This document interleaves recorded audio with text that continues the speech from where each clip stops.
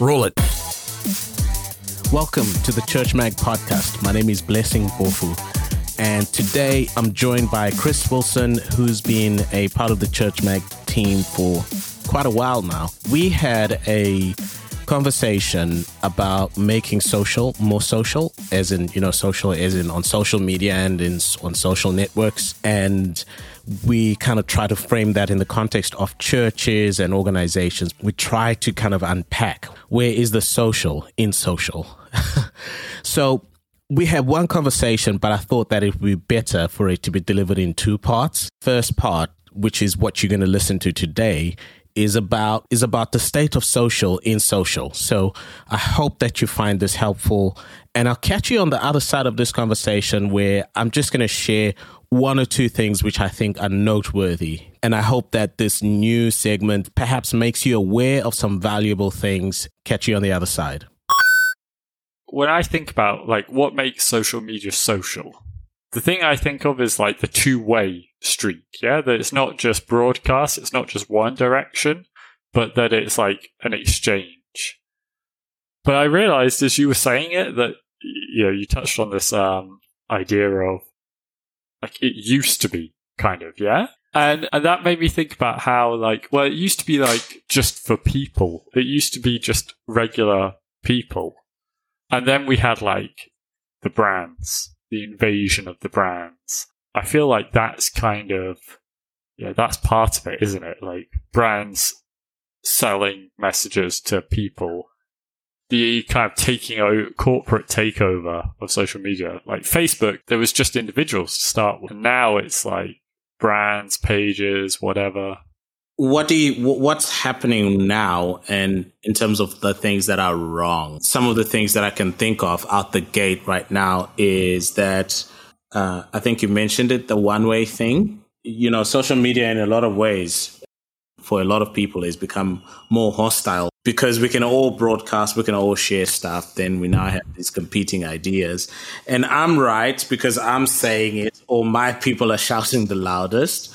How do you describe where some of the other areas that we might feel that social media is failing? So I love you were talking about how hostile it is.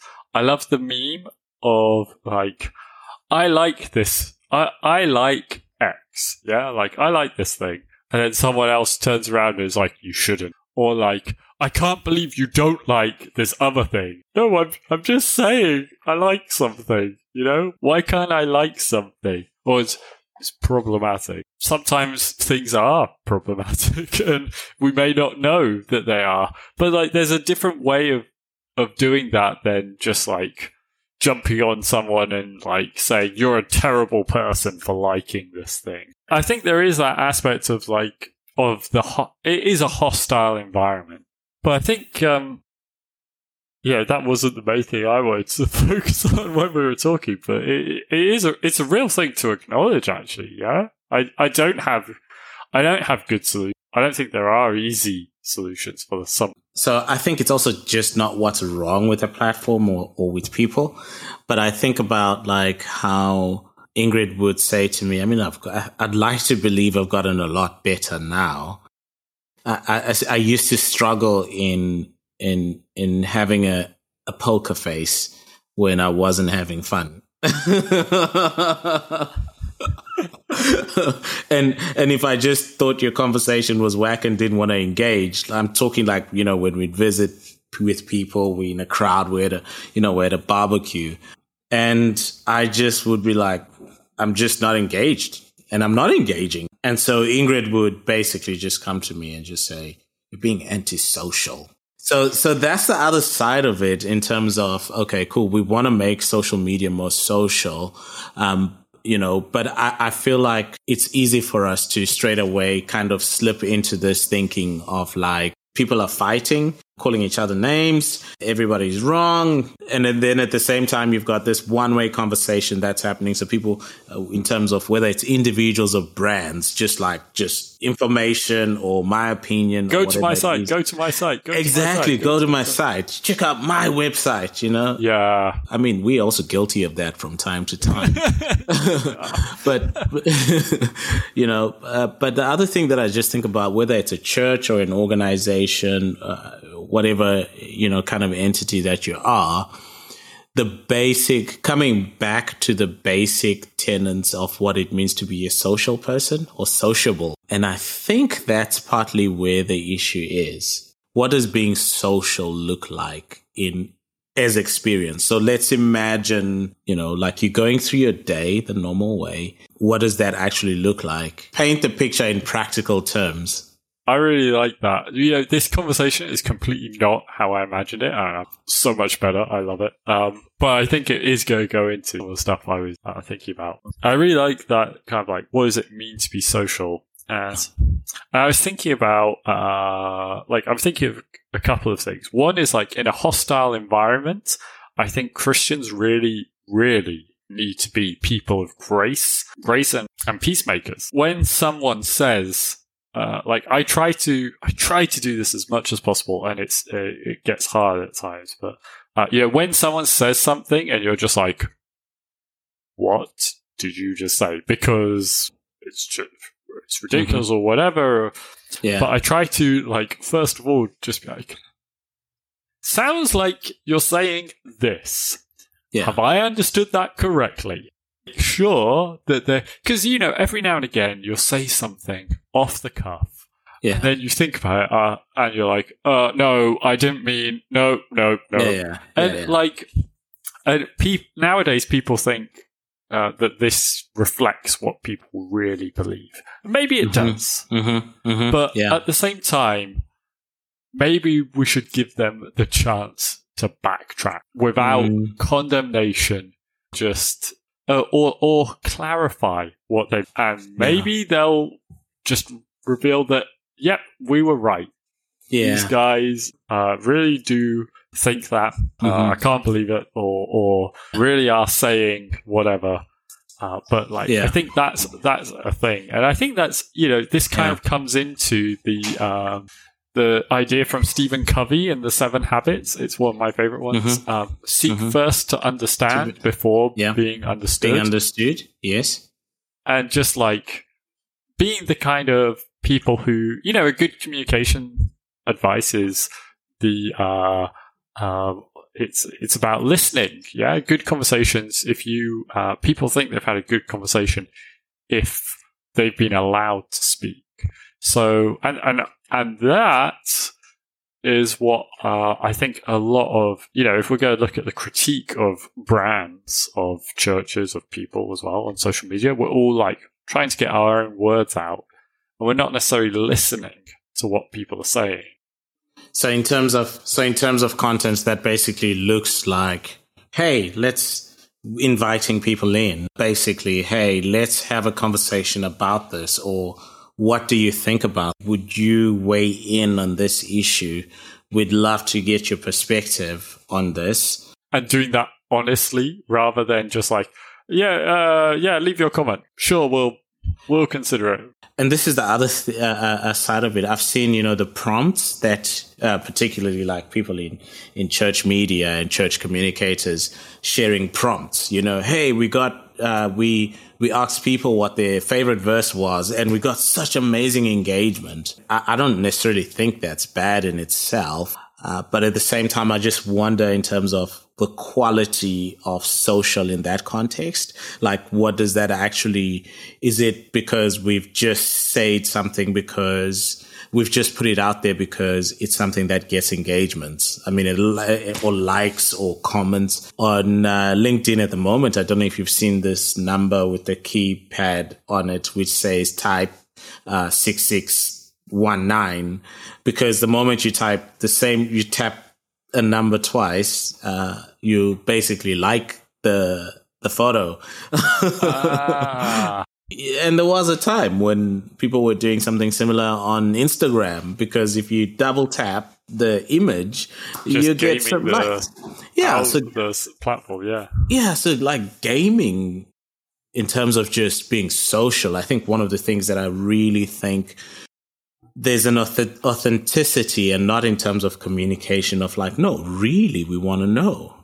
Yeah, like there's a genuineness I often find is missing. I don't know if that makes sense, because we're doing it ultimately because we just want people to engage, we want people to respond. If we're talking, let's say, in a church context or a non-profit, I think even a for-profit company, are you doing things just because it's going to get traffic, or there's actually something that it leads to that's much bigger? So social could be social in terms of just the purpose of social. Being sociable, and being sociable is basically asking someone how they are doing, but you're not really interested. Hey, from Britain, hi. Exactly. It's like, you walk. I think we're the masters of this, right? Yeah, Hey, how's it going? Okay. Yeah, it's going good. How what was the answer? Fine, thanks. Yeah, and you're not even fine. You've just said things to each other. Sometimes, I'll be honest, I wouldn't be bothered about how someone is doing, but I catch myself in, saying, hey, how's it going? Or how are you doing? But I find that when I say it to people that are close to me, that really matter to me, I actually mean it, but it's the same words. But so I think the thing that I'm now just trying to get to still on that similar point is, how does then that translate in the context of a brand or an organization? There's some really interesting stuff there. Like, I know when I do one-to-ones with my my little team, I always am like, oh, how's it going? And it's like, yeah, it's fine. And then it's like, okay, so what's on your plate at the moment? Or something like this. I have to ask it again because, like, it's actually like one of the most important questions for the team to know, like, oh, is this person stressed? Is this person? But at the same time, it's always just a routine social procedure kind of at the first time, which is kind of a shame, but there you go. Yeah, I think with brands, when there is a real danger of with metrics, there's this idea that you optimize for the metric and eventually you'll just like over optimize. So the example you gave of the Instagram post, the LinkedIn post, where you double type a character and it ends up liking it, and so that's like the stuff that goes top. That's the kind of thing where you can see people just going, well, it got tons of engagement. It's like, and that's what happens when you optimize for a metric. And there's this idea that I came across where it says, like, you've got to set a metric. You've got to set like a thing to measure for, but you've also got to remember the principle behind that. Yeah. To know why. So, like, looking to get more comments, looking to get more likes, looking to get more whatever, maybe that is the right metric for your church to focus on. But at the same time, you have to know that you have to then also, like, go, oh, we got like 1,000 likes on this one as opposed to our regular 100. And then look at what sort of was engaging with this. Has anything happened after that? Are we, or like, this post had like favorite Bible verse, yeah? This post had like 200 comments, and then you look at the comments and they're all Bible verses, and you're like, this is cool, but has it gone deeper? Have we has this helped someone deepen their faith? Has this started new connections with people? And I can definitely see how that could happen. Ask them to share their Bible verse, why it's their favorite. Maybe you're getting people sharing miniature teachings which can help other Christians, help edify and build up the church there. Or maybe it's just people, John 3:16, share. Well, I hope that you found this conversation helpful and that there's something that you'd be able to take away and work with in your church, organization, maybe some personal projects, whatever context that you find yourself in. Now to jump in on this new segment on the podcast, which I don't have a name for. I don't even know if it needs a name. I haven't even decided if we'll have it on every episode or every other episode, but I've wanted to do this for a long time, where we highlight something that we feel is noteworthy, that's either just cool to look at and just say, hey, there's this thing or that person, check it out or check them out. There are two things I want to share with you at this time. The first one is from someone that I've admired from a distance. Her authenticity, her tenacity, just so inspiring. The way that she serves, the way she creates whatever she creates, because that's what she feels she needs to do. Like, the conviction that she's had for the different projects that she's had. So her name is Mary DeMuth. I hope I'm saying her name right. I'm sorry, Mary, if you ever get to hear this. And what I wanted to highlight, she's written many books, tons of books, great stuff. In fact, I recommend that you check them out on her website, marydemuth.com. But what I wanted to highlight right now is her podcast. She's got a podcast called Pray Every Day. Basically, that's what it is. It's just every day, praying every single day. On the podcast, Mary is a friend. She's like this person that you kind of go into the prayer room with, and she'll read a scripture and she'll pray. And it's almost a journeying through the Psalms with somebody. Well, the thing that I love about the podcast for me, first of all, besides the consistency, because prayer should be a habit or a posture that we adopt. At the same time, there is this deep sense of God's presence. Every time I've listened to an episode, it's just helped me just sit and connect with God. And a lot of the times it's also been very timely, like just the prayer subject has been timely for me. And so it's not a long podcast that you need to make lots of time for. I think you're probably looking at about 5 or so minutes, maybe a little over, but it's actually an amazing podcast that I think is really worth your attention. So give it a listen, and maybe you might want to just jump on and subscribe. Apple Podcasts, Google Podcasts, wherever you listen to your podcasts, Spotify. Just check it out. And maybe later just come back after you've listened to it a couple of days and let us know how it goes. You can mail us podcast@churchmag. That is podcast@churchm.ag. And then the second resource that I wanted to highlight was by Jeremy Smith. Most people who've listened to the podcast would have heard his voice or read our blog, Church Mag. And Jeremy has written over the years on so many different things. But one of the things that Jeremy or probably the biggest thing Jeremy is involved in, is around mental health. That's basically what it does. And one of the things that Jeremy has been building over the years is this website called churchandmentalhealth.com. And at Church Mag, we're really big fans of the church really growing in this particular area. I wanted to bring to your attention a blog post that he published not so long ago, Mental Health Church Plan. So he speaks about moving from awareness to action. So not just raising mental health awareness issues, but actually having a plan for your church or ministry to engage in these issues. So check that out. I'll include the link in the show notes, and also go check out churchandmentalhealth.com. So those are the two things I wanted to highlight that I felt are really noteworthy for this week. Hope you have an amazing week, whatever that looks like, and all the best. Catch you in the next episode.